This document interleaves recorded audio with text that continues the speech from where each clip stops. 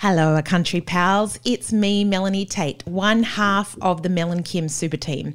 Now, before COVID struck, I was a playwright, and now things are getting a little bit back to normal. And one of my plays, The Appleton Ladies Potato Race, is coming to a theatre near you, I hope.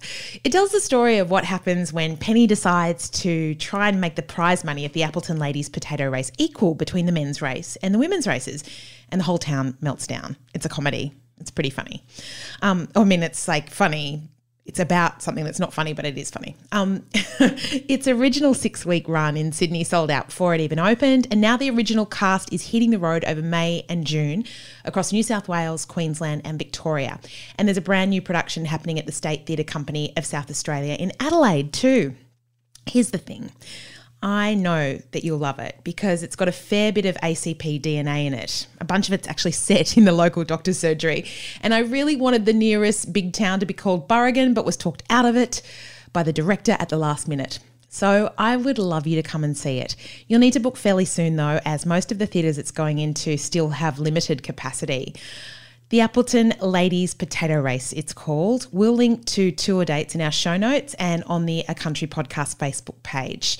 Thank you so much for listening to this message. Now on with the show. This is it.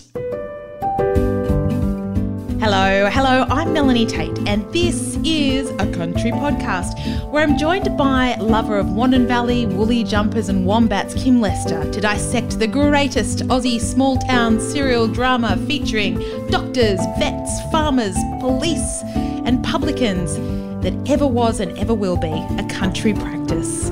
Hey Mel, I forgot to put plumbers in there.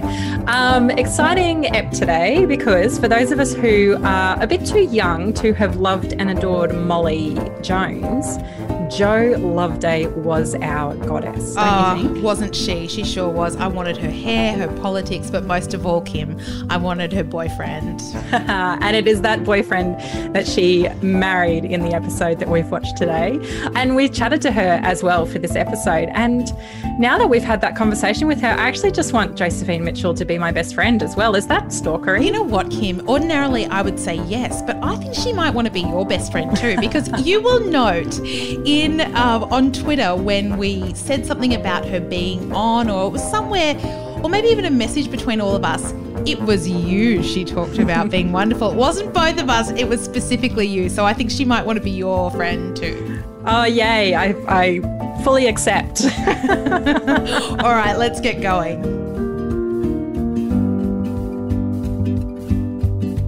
Kimothy, did the wedding bells of Wandon Valley help you get over the trauma of Brisbane's pre-Easter lockdown? Crikey. It definitely helped. Yes, this week we're talking about season 9, episodes 13 and 14, On the Threshold. After a long friendship but a very short courtship, it's time for Jo Loveday and Michael Langley to get married. It's a garden wedding, but it wouldn't be a TV wedding if it was all smooth sailing, would it?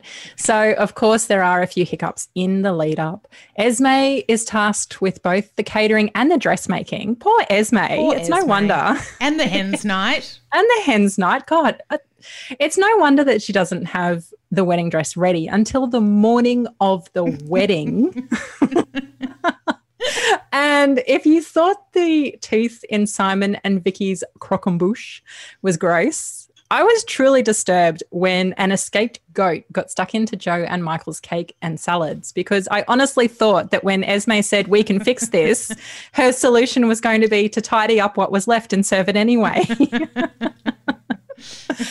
Meanwhile, Aboriginal Uniting Church pastor Steve Murray, played by Gary Foley, is passing through the valley with his niece Kylie Walker. We've talked about Gary Foley's role in a previous episode of A Country Podcast. And because we don't watch these episodes in order, this is actually the beginning of the storyline that we discussed last season in episode 7. Kylie is excessively thirsty and she needs to stop for yet another wee, so they pull up at a servo where she is racially abused by a pair of young boys and a passing doctor, Alex, shoos them away. Steve wants to get Kylie out of town as soon as possible, but on the drive out of town, she slips into a coma. Kylie is diagnosed with type 1 diabetes, and Alex does her best to both treat the condition and be the best well-meaning white lady that she can possibly be.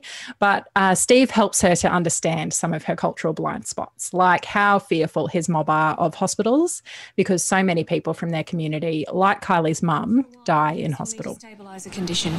That's what I'm worried about. She won't like it. When our people go into the white man's hospitals, they're afraid they won't come back. Finally, the wedding storyline, Mel, and the health storyline come together when Joe and Michael's very clumsy celebrant gets himself shot in the backside with a tranquilizer, which is meant for an escaped goat. So Steve steps in to marry the couple. First things first, Mel, what did you think of the wedding? Okay, I love this wedding because I am now fully in love with Frank Gilroy. And it's a showcase of his beautiful garden, really, isn't it? And that garden is gorgeous. It's just so incredibly beautiful. So I love the wedding. And I also love how they're all outdoors having a lovely time at the end. Like, honestly, Kim, in my old age, I'm a little bit cynical about weddings and how stupid they are and what a waste of money and patriarchal and blah, blah, blah. Look, I don't disagree. Yeah. I'm married and I don't disagree with any of it. If I was going to have a wedding, I'd want this exact wedding. This exact wedding. It was so beautiful, right down to Steve as the minister. Like, everything about it was beautiful. What did you think? Yeah, I thought it was really lovely as well. And a garden wedding is just so gorgeous. Where, though, Mel, do you rank it, since you are such a fan, since this has changed your mind about weddings and the entire institution of marriage, where do you rank it on the list of TV weddings that moved you? Have you figured out a favourite? Yeah, I think as a kid it was probably number one, but I've figured out my absolute favourite. Oh, Kim. That was soda water. Soda water, gross. I shouldn't have soda water before. Soda water and nuts seem like the worst poor choices for podcasters. You can leave that even if you want, so that we can share that gift with even podcasters forever. So Kim, my absolute favourite TV wedding of all time is, again, another wedding that makes me want to get married and have a wedding, is Parks and Rec, when dear Leslie Knope and Ben White get married. Oh. And they get married in the Parks and Rec place. And in the office, isn't it? In the office. Yeah. Yeah, and they've got this make-believe. They couldn't even find a dress, so they made her a dress out of newspapers, remember? Right. But it's just so beautiful because they're such beautiful friends and all their friends are around. The whole relationship is beautiful. It is. It's an adult, beautiful relationship, isn't it? What about you? Have you got a favourite one? Do you know, I had to read through a lot of lists of TV weddings to figure this out, which I think suggests that maybe I don't have a favourite and that I'm not particularly moved by TV weddings. I love I think I love the relationship more than the wedding, and I do love that relationship of Leslie and Ben. We're actually rewatching Parks and Recs as a family at the moment. Oh, so lovely. Yeah. But I guess if we're going along with that theme, I might say Liz Lemon and Chris's wedding, which was equally quirky. Liz Lemon's dress, this is in 30 Rock, Liz Lemon's dressed Liz Lemon got married in 30 Rock. Did you not watch 30 Rock to the end? Yeah, I thought I did. What have I missed? The final season, I think. Is that James Marsden? Yes, she met and fell in love with James Marsden. And they just decided to get married one day because I think they had to do some paperwork and they needed to be married for it. And so she just quickly gathered a few people, went to the courthouse dressed as Princess Leia, and they got married. But I should leave it there. But I feel like I did set out to try and find a good Australian wedding. Oh, yeah. Yep. And I think I'm going to have to go with not Kath and Kel's wedding of Kath and Kim, but Epony's wedding. In the future, there is an episode. Kylie Minogue plays an adult Epony. Yeah. And they don't actually have a wedding ceremony, but you get to see the reception, and it is very quintessentially Kath and Kim. How fantastic. It's funny you should say that. I was just watching the other day the last episode of Kath and Kim, which is her wedding to Sharon's wedding to Warnie, who's not Warnie. Oh, yeah, I don't think I got that far with Kath and Kim. I'm going to have to it's all there. seek out that last season. Funny. Yeah, it's great. Yeah. Oh, that's great. Well, weddings, the thing is about a country practice though, we can't just have a wedding episode that's just pure wedding and love and light. No. We have to delve into some issues. There has to be some dying livestock. There has to be some serious health issues. And in this case, there has to be some very big social issues as well, which is the handling of racism. Yes. And what we do know, and if you want to go back and listen to episode 7 to go about this, is we do know that Gary Foley was very, very involved in the writing of these episodes. So you can really, the voice that his character has is his voice. Yeah. So how did you feel watching that, knowing all that we know about the Gary Foley character and also about where those issues are today, Kim? I think the thing that gets me every time I research these episodes, particularly researching the social history side of things, is when I look back through the archives of newspapers, particularly on Aboriginal health issues, but also environmental issues and women's rights issues, and really all the stuff that I feel like we've been fighting for decades to change, is that not very much has changed. And I find that really frustrating. I don't know if I'm being unfair, but I don't think I am. It does feel like you could word for word put some of the articles from the newspapers and some of these issues that are raised in a country practice, you could put on Twitter, and it would not feel outdated. It would feel like it's still going on. Since 1991, there have been 474 deaths in custody, Aboriginal deaths in custody. And just since the beginning of March, there have been 5 Aboriginal deaths in custody. So it doesn't feel at all like it was out of fashion for what's going on today. Yeah, it didn't feel like that much has changed. And even actually I thought it was really interesting, Alex's reaction to it all. I guess the most relatable thing for me as a white woman, a middle-aged white woman, is to hear how the well-meaning middle-aged white woman is responding and how uncomfortable she feels and how much she just wants to do the right thing and say the right thing and be open-minded. And I guess what I really like about that is how it demonstrates how you can learn. You don't need to, I think that, trying to word this in the right way, I think well-meaning people can be defensive about how they're called out for how they talk about race or their unconscious biases or, any of that. And wouldn't it be so much better if we just listened and heard what somebody was telling us and heard your ideas and what you're saying is either unhelpful or misguided and there is actually, let me help you understand why. Wouldn't it be so much better if you just went, yeah, okay, can you help me understand why? And I feel like that's what Alex did, which is really good. Which is great, instead of feeling attacked, which was awesome, which a lot of people would feel attacked. Yeah, and it was great that she just went, oh, I'm so sorry. And once you feel attacked, you shut the conversation down and then the conversation doesn't happen and that doesn't help anybody. Yeah. And we end up 40 years later still in the exact same position. It's super complicated, isn't it? Because it's so super complicated. We could talk about it all day long, but that's to listen is a really excellent suggestion of you, Kim.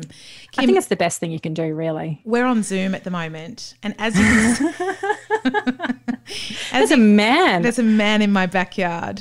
Oh my! I'm just gonna be an Esme. I feel scandalized. I hope nobody, I promise I won't tell anybody that there is a man behind you at your house. In my home when I'm unchaperoned. So just so you know, if there's some sound, some drilling, you'll know what's going on. I'm having screen doors put in and I'm just having the last bit of it done. So if we have to stop or anything like that it might be a nice, fun time to segue. There are a few funny things. Why did that farmer shoot when the celebrant was clearly in the way? And why didn't Frank charge him with being a dickhead? Everything now. Oh, no. What have you done? Right there, you've winged the celebrant. That was absurd. So there was a herd of escape goats, because you can't have a wedding day in Wandon Valley without someone having to get caught in the mud with livestock. And some animal hijinks. We just need the animal hijinks, don't we? For you a wedding? need animal hijinks in Wandon Valley. It doesn't. The formula does not work For a wedding, there are no animal hijinks. animal And hijinks. Cookie. It also needs Cookie, Bob, and Esme hijinks as well. Hijinks involving food, involving the crucial guest's food. Actually, the more I think about it, I do wonder, did they just pull out the script of Simon and Vicky's wedding and just go, okay, how can we rework this? Yeah. Surely it'll be interesting when we do Lucy and Matt's wedding too, to see whether they do the same thing. And didn't they end the whole series with a wedding? They do. They end the whole... It was Terence and Rosemary's wedding, wasn't it? Yes. Yeah. Yeah. And there's no animal hijinks in that. Isn't there? Okay. Yeah. All right. Yes. So the animal hijinks was that some goats in quarantine. Is that why they needed a police escort out of town? It was just like a trailer of, I think I was on my phone when that was being destroyed. And they escaped. And they escaped because Bob was riding what's that horse and cart thing called? Like a single horse and a little wagon. It's like a sulky or a silky. Yeah, because they do them at the trots. It's called a trots. No, what's it called? Oh, here we go. Can you hear the drilling? Yes. So Bob and Cookie and Joe's little sister, who wasn't invited to the wedding until the day of, were riding along on the little silky, which again, I don't know if that's the right word for it. And the little horse and cart thing crashed with the trailer full of goats, and the goats, of course, escaped, which meant that they had to be captured. And there was a group of men trying to help, one of whom was the wedding celebrant for some unexplained reason. And he just wandered down to the goat and stood right in front of it. And although he was right there in front of the goat, the farmer still picked up the tranquilizer gun and shot the goat, but also and it was always the man standing right in front of the goat. Always going to his bum from the second he arrived in episode 1. Hijinks were going to befall him for sure. Mel, you've worked in the theatre. Is playing clumsy hard to do convincingly? I'm sure it is. He wasn't convincing, I'm sorry to say. I don't mean to be rude, but it did make me think maybe that is actually quite a skill, to play clumsy convincingly. But to drop things without looking like you've intentionally. That's the whole thing about being an actor, isn't it? It's just so difficult to do. I don't know what the answer is. I think actors are just special beings, and some of them are more special than others. And some of them are better at looking like they've actually dropped a cup. Yeah, exactly. We should try. I mean, I would be terrible at it. Oh, can you hear that? Do you want me to? Yeah, it's getting a bit loud. Yeah. Just one other thing I want to mention, Mel, and I didn't say this in the recap, but one of the storylines involved Kathy and Terence finding some sick horses. But poor old Shane Porteous, he told us when we interviewed him last season that he was allergic to horses. Yeah. And Terence even says in the episode, "Oh, I can't come any closer. I'm allergic to horses." Why did they make him do that storyline? I don't know, because he doesn't even just say it once, Kim. He says it twice. Yeah, he doesn't need to be there. No, he doesn't. I think maybe they just didn't have anything else for him that week. But they were also giving him a bit of a vibe with Kathy Hayden, I thought, even though he's married to there was a Alex. Weird moment where he looked back and smiled or something. Yeah, it was a bit strange. Sort of like a little bit of a vibe. So Kim, what is the social/medical issue of the week? Can I guess? Because my internal dream self is a GP, is a doctor. Oh, yes. And I had diagnosed one of the conditions in this well before Dr. Alex did. Yes. And you probably did too, but probably because of awareness raising like this episode. Well, yeah. And also I remember there was a book I read as a kid that I was quite obsessed with. There was also about this medical issue. Plus, I have my own personal connection to this medical issue, which I will tell you about. I don't have it. Right. We talked about Aboriginal health policies last season, so I thought I might dig into the actual medical condition of this episode, which is, of course, diabetes. Or, as they say in Woody Allen films, which are on the nose now, obviously, diabetes. These episodes first aired on the 13th and 14th of March 1989, and among rising interest rates and the fatwa on Salman Rushdie, people were talking about the greenhouse effect in March 1989. 12 European nations had just agreed to ban the production of all chlorofluorocarbons, better known as CFCs, and from the way I said that, you can understand why, by the end of the century. And even the Queen was spreading a clear message of environmental protection. This is what I mean when I say I read articles from the 80s and I go, why are we still talking about this stuff? Yeah. So I found an article from March 1989 on the day that these episodes aired, quoting the Queen, talking about the greenhouse effect. Now, this is my best Queen. I suspect you might do a better Queen than me, so maybe I'll send you the text.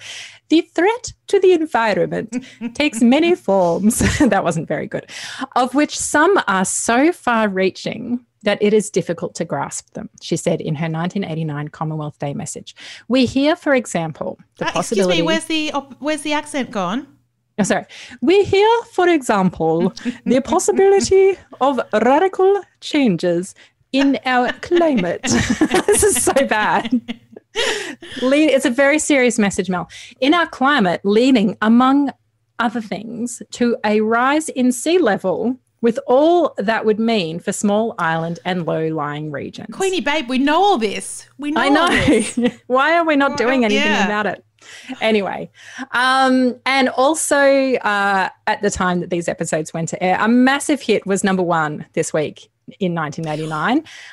Oh, yeah, what are you going to say? So this is so exciting because my birthday is March the 12th, so I would have been 9. This is my birthday week when I was 9. Your birthday week. Okay, can you guess what it is? They're Scottish twins with aching legs. Who are they, Mel? Yes, they are. I would walk 500 miles. Is that what it is? Yeah, it's the Proclaimers, 500 miles. That's such a great song. Great. Yeah, still a massive hit. Yeah. So as I said, I thought I might look at the medical issue in these episodes, which was diabetes.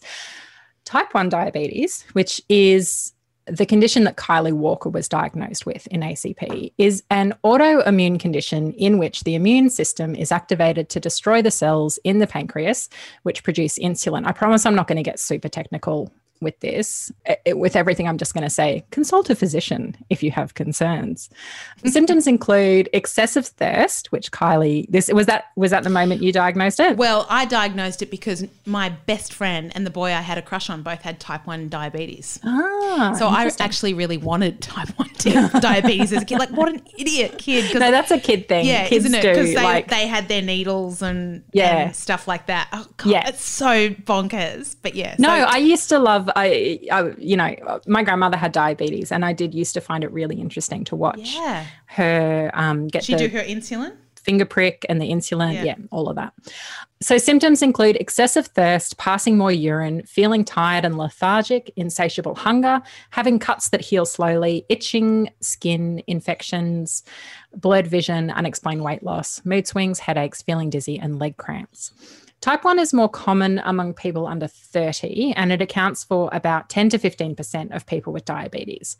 Type 2 diabetes is often a progressive condition in which the body becomes resistant to the normal effects of insulin and or gradually,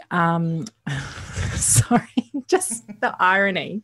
The irony as I'm talking right now about type 2 diabetes, Mel, my husband has just texted me, McDonald's, ?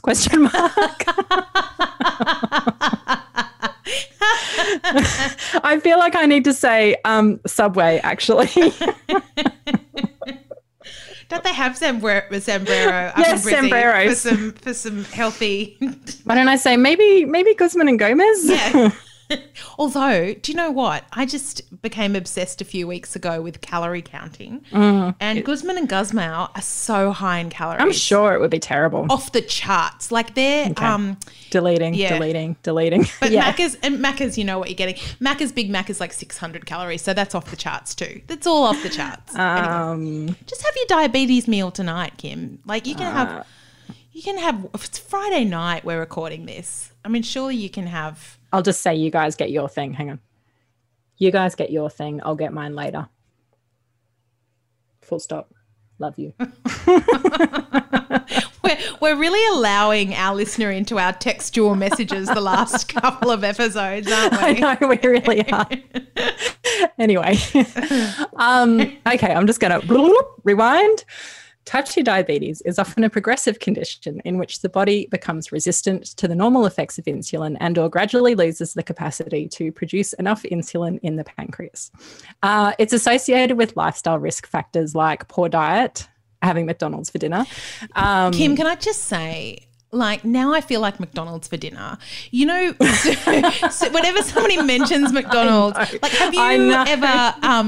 did you ever watch that Super Size Me movie? Yeah. I swear to God, I was the only person who walked out of it and went and had McDonald's. McDonald's. Yeah. The whole time. It's just such a, like, deeply ingrained. That chip that doesn't decompose looks so good. Do you know the terrible thing? So I've got a gastric sleeve. The terrible thing about gastric sleeves, but the really good thing about gastric sleeves is that McDonald's food I've discovered because I can only eat it really slowly because it's so bad for you. McDonald's food is terrible after it's not piping hot. So it takes me about half an hour to eat anything from McDonald's, and it's just disgusting cardboard 5 minutes into it. Yeah. It's one of the great Which tragedies. I think is the thing that makes me feel most sick after McDonald's is that I eat it so quickly because I want it to still be nice while I'm eating it. Well, because we've discussed this before, Kim. I think every hamburger is just trying to be a Big Mac. It's the great hamburger. Anyway, sorry, back to and please, if you have any of the diabetes, we're not. Yeah. Obviously. It's a horrible condition. It's very, very hard. And I'm sorry that we're making light of McDonald's, but it's, Look, I'm very prepared to say I'm a high risk of diabetes. Well, I don't know about high risk, but I'm definitely at risk of diabetes because both of my grandmothers had it. Right. And I'm type now 2 or 1? I'm pretty sure type 2 with both of them. The grandmother that was alive when I was born, I don't know for how long she'd been doing it, but she did have to do the insulin and the that's type 1 usually, isn't it? I don't know because we've had so many advances and anyway, I probably shouldn't.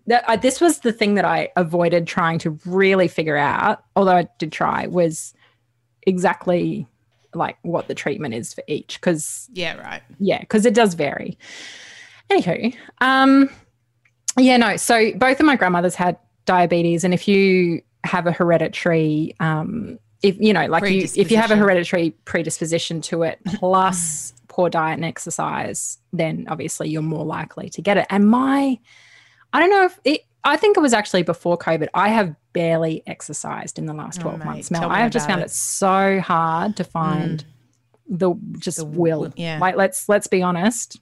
It's time, and like I'm at an age where it is just hard to get out of the house and not bring 2 small children with me.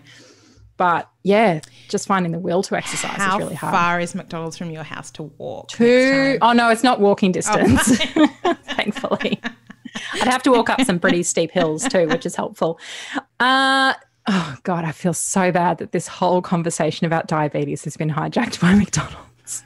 It is kind of a demonstration of the power of McDonald's, the social issues that are impacting the rise of diabetes in our it's funny, across isn't the it, world. How we know more about diabetes, we know more about what impacts our health and stuff like that. So it makes no sense that all these things are increasing, does it?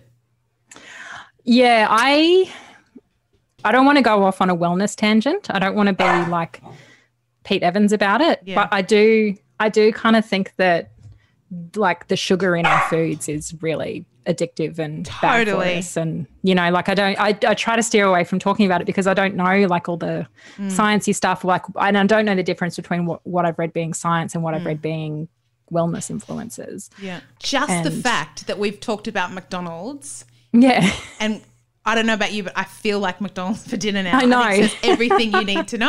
I know. And I feel like McDonald's over the top of it being very uncomfortable for me to eat too. Yeah. And you still do it. Yeah. Yeah. Anyway, so diabetes has been around for millennia. It's not, although it is a very big new social problem, the actual illness has been around forever. There's references to it, to things like frequent urination and sweet urine smelling and tasting, funnily enough, in ancient texts from Egypt to China to India. And it was in the 16 and 1700s that scientists began to discover the role of the pancreas in diabetes. So that's when they started to learn a bit more about it. Before insulin was discovered in the 1920s, treatments included bleeding, opium, that old chestnut, and providing the patient with extra nourishment to compensate for the loss of nutrients to urine. These patients were told to eat as much as possible, including extra large quantities of sugar, which unsurprisingly killed a lot of people. Wow. Then physicians began to notice that fasting seemed to improve the symptoms, and a variety of sugar-free, low-carb diets became the popular treatment. But even on a strict diet, the life expectancy for diabetics before insulin was discovered was no more than 3 or 4 years. It was basically a death sentence. Right. Gosh. It was it was terminal.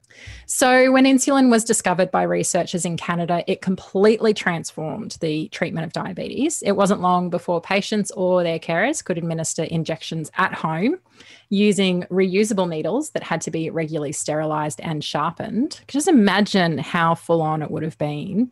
And also they had to be administered several times a day as well with the early type of insulin. It took a few years before they could develop a longer lasting version of it. The insulin came from the pancreases of cattle, usually cows or pigs, supplied by abattoirs. But by the 1980s, there was concern that the prevalence of diabetes was increasing so rapidly that demand for insulin would soon outstrip supply. Just as well, then, that new developments in biotechnology led to the genetic engineering of bacteria to manufacture human insulin, which came onto the market in the mid-80s. So there were a few really big developments in diabetes in the 80s. And when I go through these newspaper archives, and you can actually see how many times a particular word appears across a certain time frame. So for all of the 1970s, it was something like 480 mentions in Australia. For all of the 1980s, it was 3,700 and something. Wow. So massive jump. And then into the 90s, it doubles again to into the 6,000. So huge jump. People are suddenly very aware of diabetes, talking a lot more about diabetes.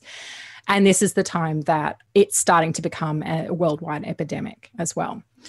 As I mentioned, one of those big developments was the creation of that lab-manufactured insulin. The second development was a machine that allowed patients to measure their blood glucose daily from home. So as I mentioned, my grandmother had diabetes, and I just used to be so interested in watching as my grandfather went through the steps of pricking her finger and then putting it on the little strip and then putting it into the machine that it'd bring up a digital measurement of her blood glucose, and then he'd give her the injections, and that was just this daily routine that I used to love watching. I know it is really sweet. It is actually a really sweet memory that I have of my grandparents because they lived with us for a little while before my grandmother died. The other massive development in diabetes was much less positive. Diabetes awareness was increasing, but so was diabetes itself, particularly type 2 diabetes. In 1991, Diabetes Australia said that the condition had increased by 50% in the previous 15 years. Yeah, and was expected to increase by another 50% in the next 15. Oh, my goodness. Today, and I think they said at the time that about 250,000 Australians had diabetes. So this was in 1991. Today, around 1.2 million Australians have diabetes. That's a big percentage of the population. Yeah, it is. It's really big. And this is across the three types. So there's type 1, type 2, and gestational diabetes. But it is type 2 that is far and away the most prevalent. So about 85 to 90% of diabetics are type 2. Did you get gestational diabetes? No, I did not, but I did have a very big baby. So that's one of the things to watch out for I think even afterwards, if you have given birth to a baby that's more than 4.5 kilos, which, I have. How big was Patrick? Actually, he might have been just shy of, I think he was 4.43. But he was big. That's big. That kid. Yeah. I mean, he's still big. He's a big kid though. He's gorgeous. He's very tall. Yeah, so sorry, today 1.2 million Australians have it, and it's estimated that a further 500,000 are undiagnosed. This is according to Diabetes Australia, and I'll put a link to their website in the show notes. I want to finish on a message of awareness that came from ACP, although this time it wasn't cooked up in the writer's room and given to a jobbing guest actor of the week. I found this article from the Sydney Morning Herald in 1988 titled, How TV's Bob Hatfield Learned He's a Victim. So Bob Hatfield, aka Gordon Piper, had diabetes. Next Bob time you or- see Bob or Gordon? No, Gordon Piper Right. did, the actor. Yeah. Next time you see a country practices Bob Hatfield leaning over the bar, sharing a drink with his mate, Cookie, take a closer look at his beer. It's not beer. It's a low sugar, low kilojoule, non-alcoholic soft drink designed especially for diabetics. Beer is a definite no-no for Gordon Piper, the 56-year-old part of the Wandon Valley Furniture. God, was he only 56? Gosh, people look different, didn't they? Or In 88, yeah. Are we just getting Yeah. older? So actually, this is what I know, yeah. I do often wonder when am I going to feel like I'm older than like Nina Proudman, for example. Like we I are look at Asher so much Ketty. older than Nina Pat. I know. I don't feel like it yet though. I don't see Offspring and go, oh, they're all so young. They're so much younger than me. I would probably look at The Secret Life of Us people. Oh and my think God, totally. They're way younger than Totally. me. I was talking to a friend of mine the other day who's 52, and I was saying, I just can't get over how hot lollipop people are now. And he's like, that's Do you mean the people who stand outside schools or people, just road any? people, the Right. stop-go people. They're Yeah. so hot. And he said it's partly because there's a lot of backpackers doing it, but it's mostly because you're getting older. Yeah. And I was thinking, from now on, I'm only having friends who are 10 years, because I said to him, I must look like a brand new born baby to you. You're 52 and I'm 41. He said, well, yeah, absolutely. So I just decided I'm only having friends now in their 50s, 60s, 70s and 80s. Right. Okay. here So on should I just pack up my things and go then? No, we're contemporary. What am I? we Chopped liver? Yeah, we're contemporary, so we age together. We don't notice each other Okay. aging. So it's all right. Yeah, we Okay. can stay friends, but I'm not making any new friends who are Okay. under 52. Good to know. But yeah. Back to Bob. He discovered he was diabetic 12 years ago when he started developing itchy palms, tingling in the feet, and regular trips to the toilet. I thought it was the end of the world. It was like being told you've got the big C, I suppose, but certainly diabetes is not as serious as the big C. But in the 1970s, so if he discovered 12 years earlier, so that's like 76, how was that for some quick math? Amazing. That actually would have probably felt like a much bigger thing than by 1988 when you could measure blood glucose at home and insulin was Amazing. different. Gordon's advice to other at-risk people is keep your weight down, avoid stress as much as you possibly can, and if you have any symptoms of skin peeling off your hands or itchy palms, and if you're getting up more than twice a night to go to the toilet, see a doctor immediately. Great advice, and I am going to, as I said, put the link to Diabetes Australia Great. in our show notes. So Great. interesting, as per. Thank you, Kim. I hope it was. I really struggled this week. Me too. It was good, though. It was good. So coming up soon, we're going to be joined by Joe Mitchell. But first, should we talk about some people in the episode? Yeah, who have you freed from the IMDb vault Well, this Kim, week? here's the thing. There were lots of interesting side characters in this ep that I'd love to know more about, but I really got into dead ends with them. Like the young actor playing Kylie Walker, I couldn't find anything about her. I thought maybe the opera singer or the belly dancer from the Bucks and Hens Well, nights. can we just briefly explain that? Because that made me lol. That actually made me lol when that opera singer started singing. Or screeching, as Screeching. Cookie said. So, of course, Bob the Hens and screeching. Bucks nights were held at the same time. And why in TV are they always the night before the wedding? I think that might have, maybe it is only TV land that happens, but Yeah. I think that maybe used to be a thing. Right. I don't know. Matt had organised the entertainment for Michael's Bucks night, and he'd organised a belly dancer. And Esme organised a woman from the Burrigan Operatic Society to come and sing to them. With the most amazing boobs I think I've ever seen.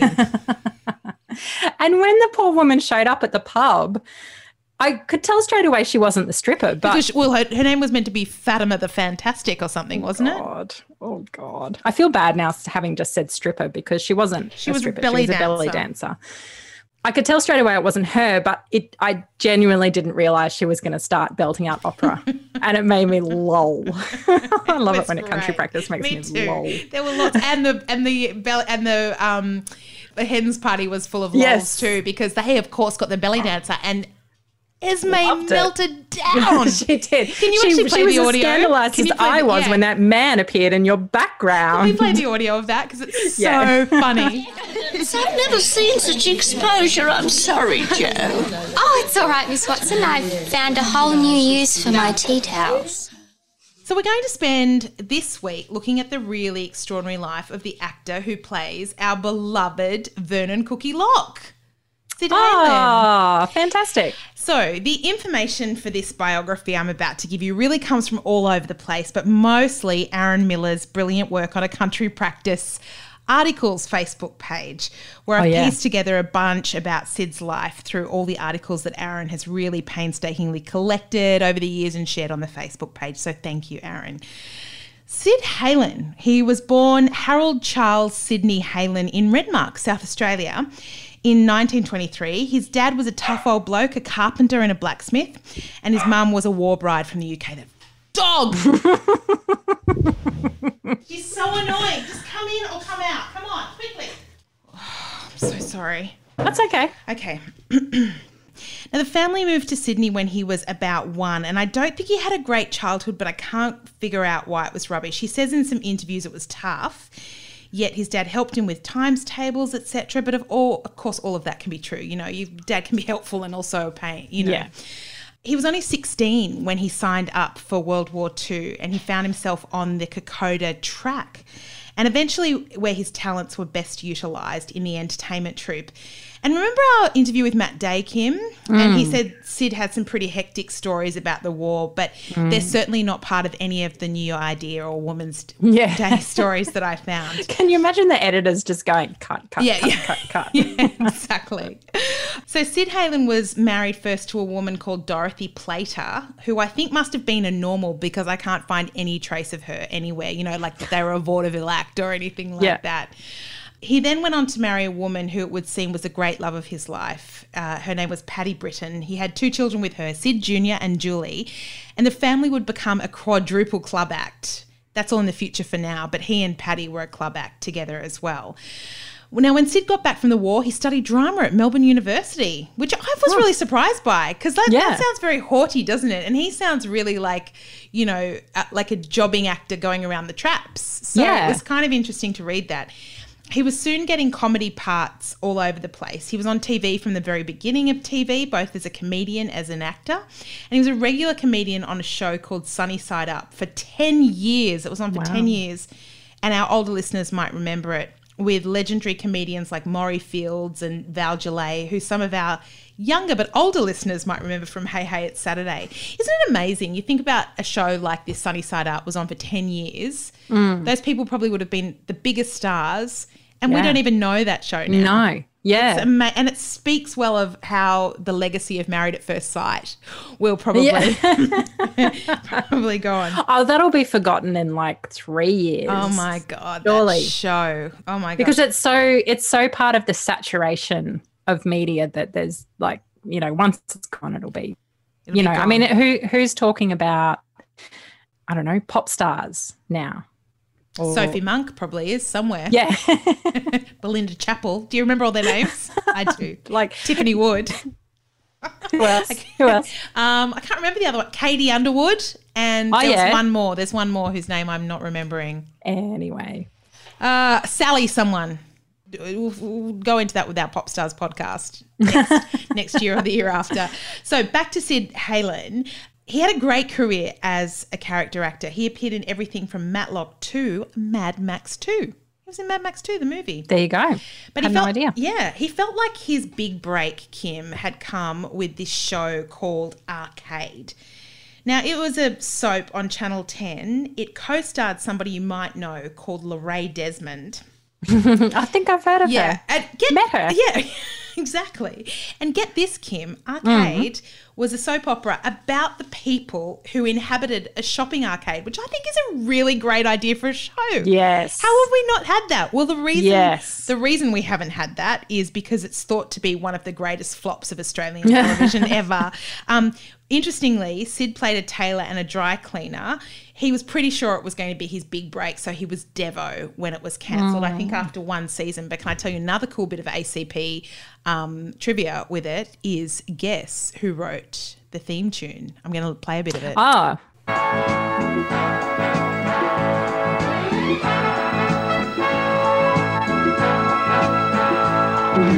Maybe you and I. It's great, isn't it? It's on YouTube. Very Love Boat. It's great. Have a guess who? Can you guess? I mean, obviously Mike Pajanic. Yeah. Yeah, that's correct. I'm guessing it wasn't Terrence. Shane Porteous.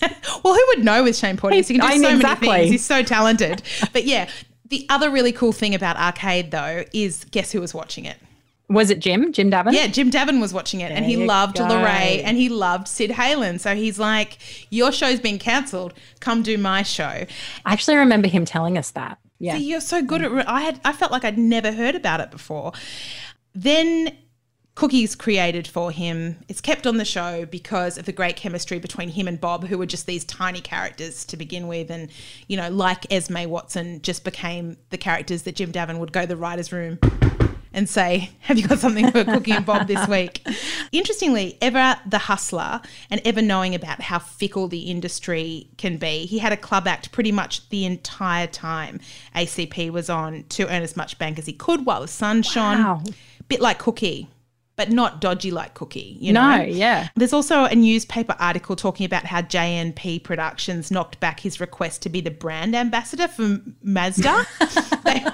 Mazda wanted him to do some ads, and JNP wouldn't let anybody do ads that they thought were outside of the remit of the characters and stuff. So interesting. Lorraine Desmond was allowed to do those anti-smoking ones, but they were seen as PSAs. Yeah. Quite interesting though, isn't it? If you think about it, he went and did his club act everywhere. I don't know. Anyway, so that's it. Now, he also released a bunch of albums, including the very successful Cookie. I've got a little bit of some audio from one of the songs I think you'll really enjoy, Kim.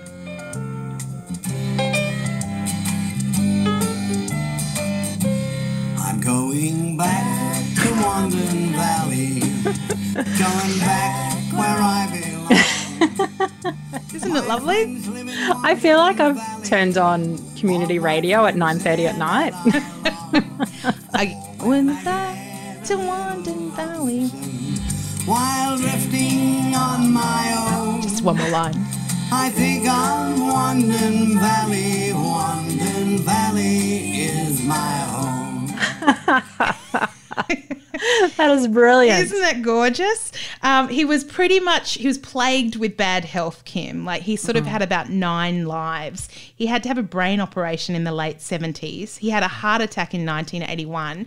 I can't figure out if it's before or after ACP started. And the reason you saw him drinking OJ on ACP is that, you know how they're always got, he and Frank, they're always on the OJs. Anyway, Yeah. So he's on the juices though, because he was apparently a long-term member of AA, Alcoholics Anonymous. He's a recovering alcoholic. He died at just the age of 73 in 1996 in Queensland with complications of a stroke.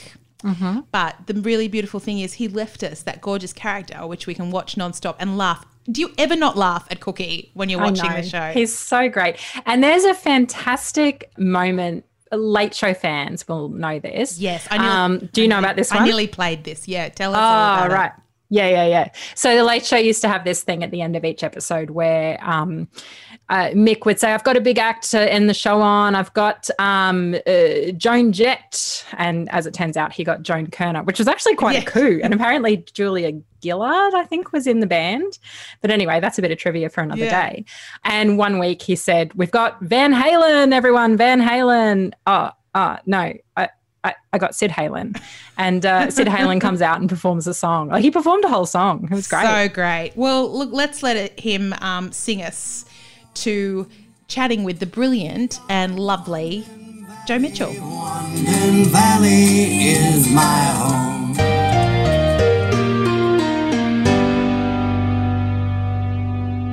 I was quite a introverted young lass, and my mother was quite a dominant person, and she decided I should go into acting, so I did. What a thing to be thrown into when you're an introvert. Are you glad she sort of did that for you? Sure. Of course, because I have only ever had brilliant experiences working, and I always knew I was going to go into the industry somehow, but I did think I would be behind the camera. So I did a year production course doing cinematography, and while I was doing that, I was doing modelling and getting money and doing commercials, and that was always a good thing to have money. And I also did some crewing in the theatre, and then my modelling agent sort of put me up for country practice, because in those days anybody could go up for anything really, and they did look to modelling agents and that sort of commercial sort of manager for auditions. How close to Joe Loveday or to Joe Mitchell is Joe Loveday? Probably a lot. I mean, you know, if I say probably a lot and then I say how wonderful she is, I sound really up myself, don't I? No, but I mean, I guess one thing is she was quite a bit younger than you, wasn't she? Yeah, she was. So when I went into the show, she was 13. Wow. And I was 19, so yeah. What was it like playing a 13-year-old by 19? Well, I was still a 13-year-old. I mean, I think every woman, no matter what age you are, you can be like a 13 or a 15-year-old, can't you? You know, you can still hook into those feelings because they're not so far away from wherever you are in life. Yeah, that's true. Jim wrote her, so she was really bright and she was really clever, but she was sort of a bit of a hustler too. I've got to say I'm not a hustler. She was very knowledgeable because she'd spent most of her time, she never really had a family, like one area where she stayed until she got to the valley. And I think that was something beautiful that we did explore over episodes. You know, at certain times she had the opportunity to leave, like when Judy Loveday left, she could have gone with her, but she didn't want to. She wanted to stay in that family area with Shirley and Frank. So that was sort of a very mature, I think, and worldly wise thing to do. I'm not sure I had the worldly wise thing either, actually. Actually, coming to thinking about it now, I probably was not like her at all. Well, Jo was always standing up for what she believed in, you know, workers' rights, the environment, nuclear war, etc. Was that something that you brought to the character or was that something that was written in? No, that was definitely written in. I can say that, not that I was not unaware of these types of issues, but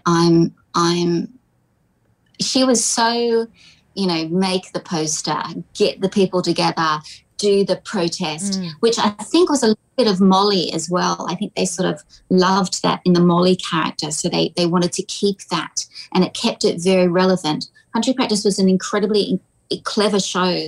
Jim was so clever because he kept it all relevant. It's still relevant now.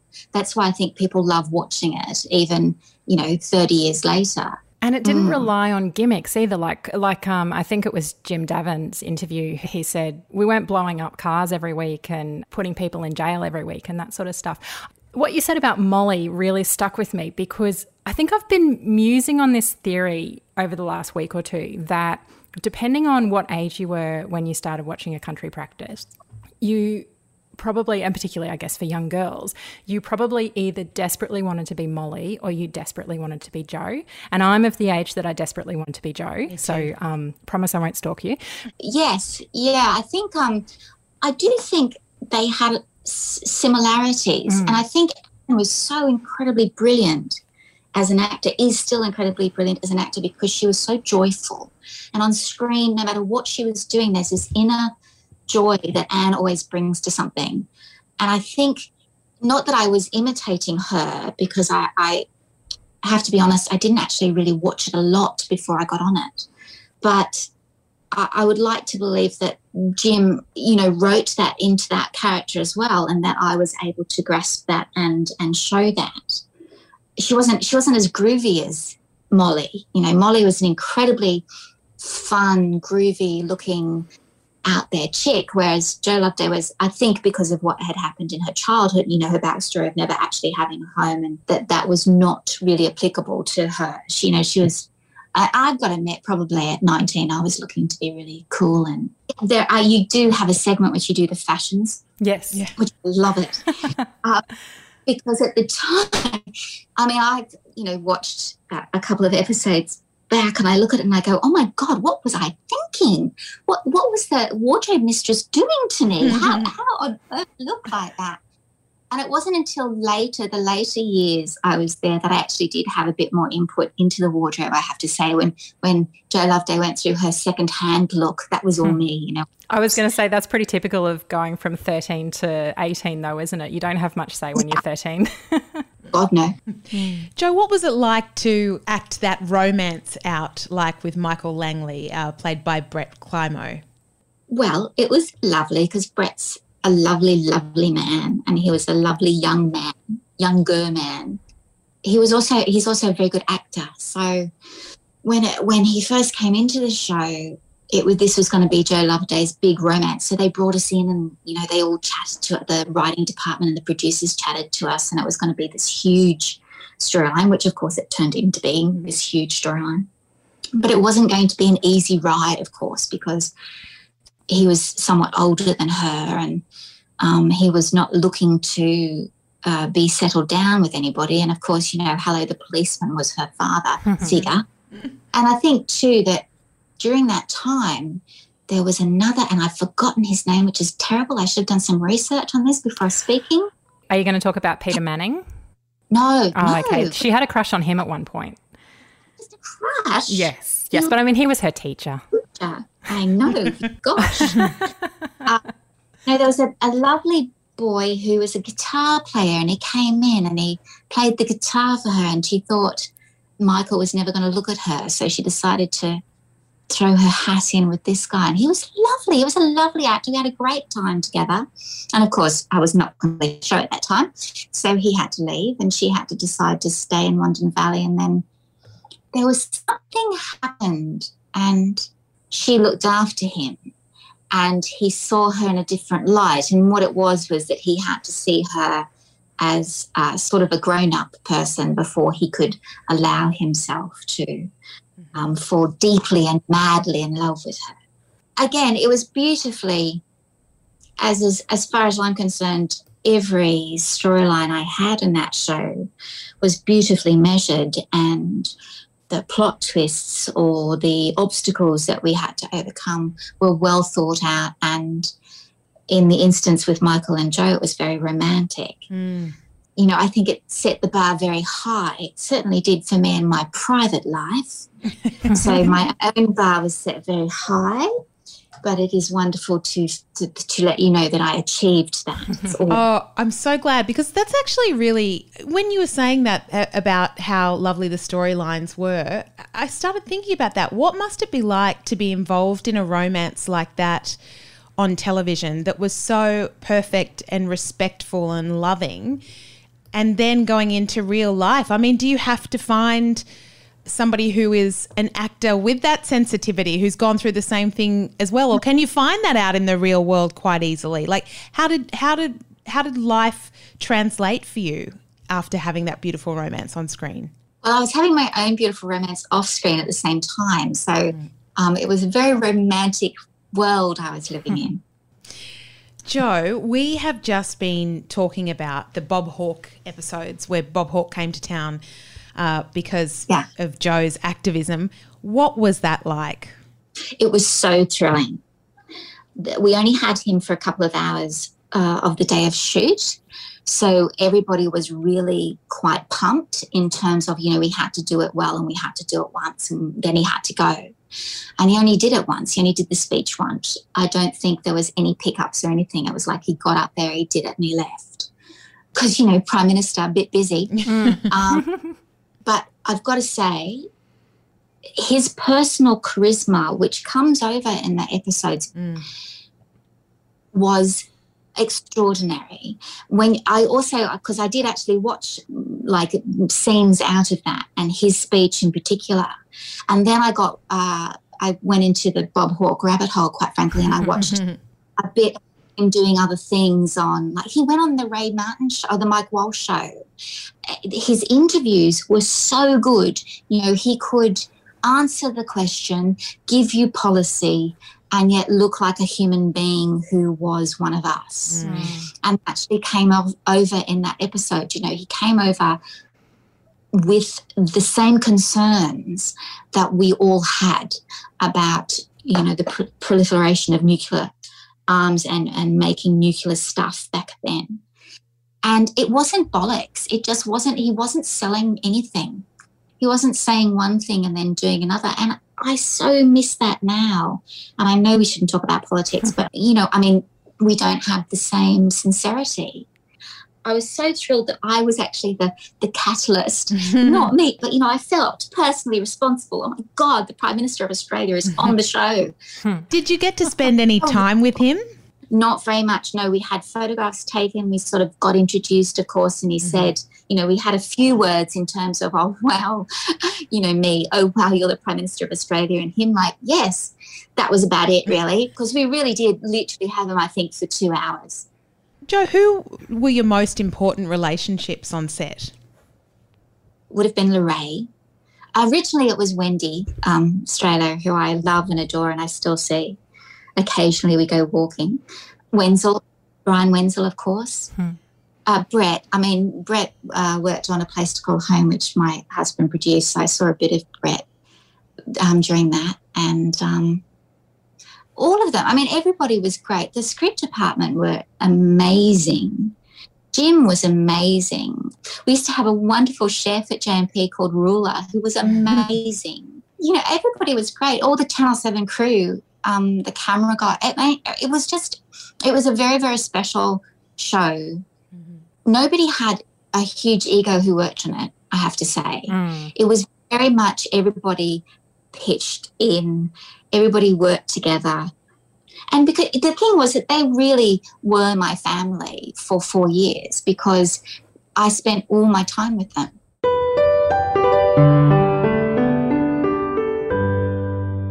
Oh, she was the best. I like her so much. And I like her even more now that I know she's a fan of the pod. Thank you so much, Josephine Mitchell. Thank you, Jo. And thank you. Jo shares our podcast all the time and she's so generous on her to do it with us. So thank you. She's the best. She's the best.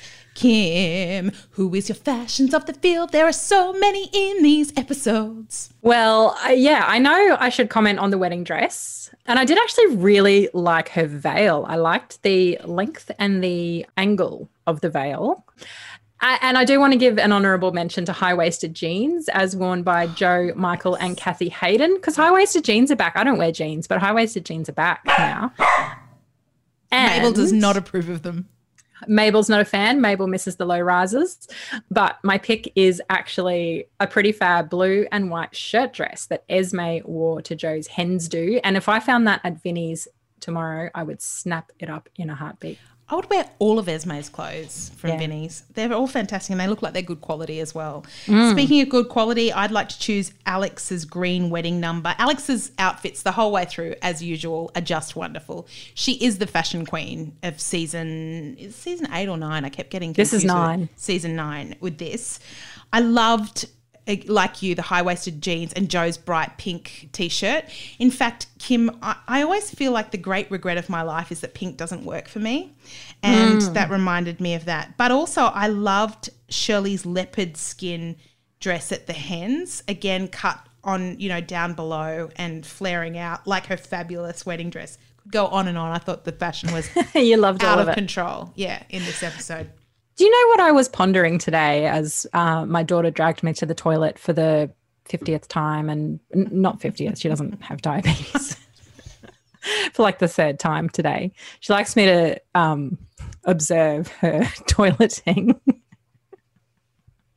But I was thinking, we were talking about colours and she mentioned pink. And I thought to myself, why is light red called pink? but none of the other light colours are called anything. Like light yellow is just still yellow and light blue is still blue. Should we have my feminist spray for the week? Sure. No, I'm only kidding. There would be some. There would be something. Did you know that pink used to be lines. the boy colour and blue used to be the girl colour? I don't believe that. Is that true? I mean, Yeah. Really? Yeah. Why? It's true. Why? So this is like a Victorian era thing, and I think it was maybe pre World War One. Don't quote me, but it used to be that pink was seen as a very strong, bright color, and therefore boys should wear it, and blue was seen as a softer, more gentle color and much more feminine for girls. How interesting. I don't actually know what flipped it, how it changed, but I'm sure it has something to do with marketing. Yeah, something to do with marketing. And something we could do a feminist spray on, but I don't know what it is. Okay, so Kim, you can find those pics on our Facebook page of the Fashions in the Field. Yes, that is A Country Podcast on Facebook. Mel, you're on Twitter. Yes, I am at Melanie Tait, Tait. Kim, you are also on Twitter. I am at Kim Lester. Huge thanks to Josephine Mitchell for joining us, for Mike Pajanic for our theme, for Nate Edmondson for reimagining it, and to Aaron Miller for those great articles about Sid Halen. Yes, very, very cool. And if you haven't done it already, please like us and review us at iTunes. Thank you so much for sending us some fantastic reviews this week. That was really lovely. It really was great for our self-esteem. So Yes. thank you so much. But for now, we're going back to Wandon Valley. Yes, and we are going back to season 2. Actually, this is one of my favourite ACP episodes, Mel. I really did, although it's very sad, but I'm drawn to sadness. We're going back to season 2. It's true, I am. We're going back to season 2, episodes 7 and 8. The episodes are titled Mates. Check them out. Strongly recommend, but have some tissues with you. Kim, have some good weeks in between. I will. Thank you, Mel. Bye. Bye.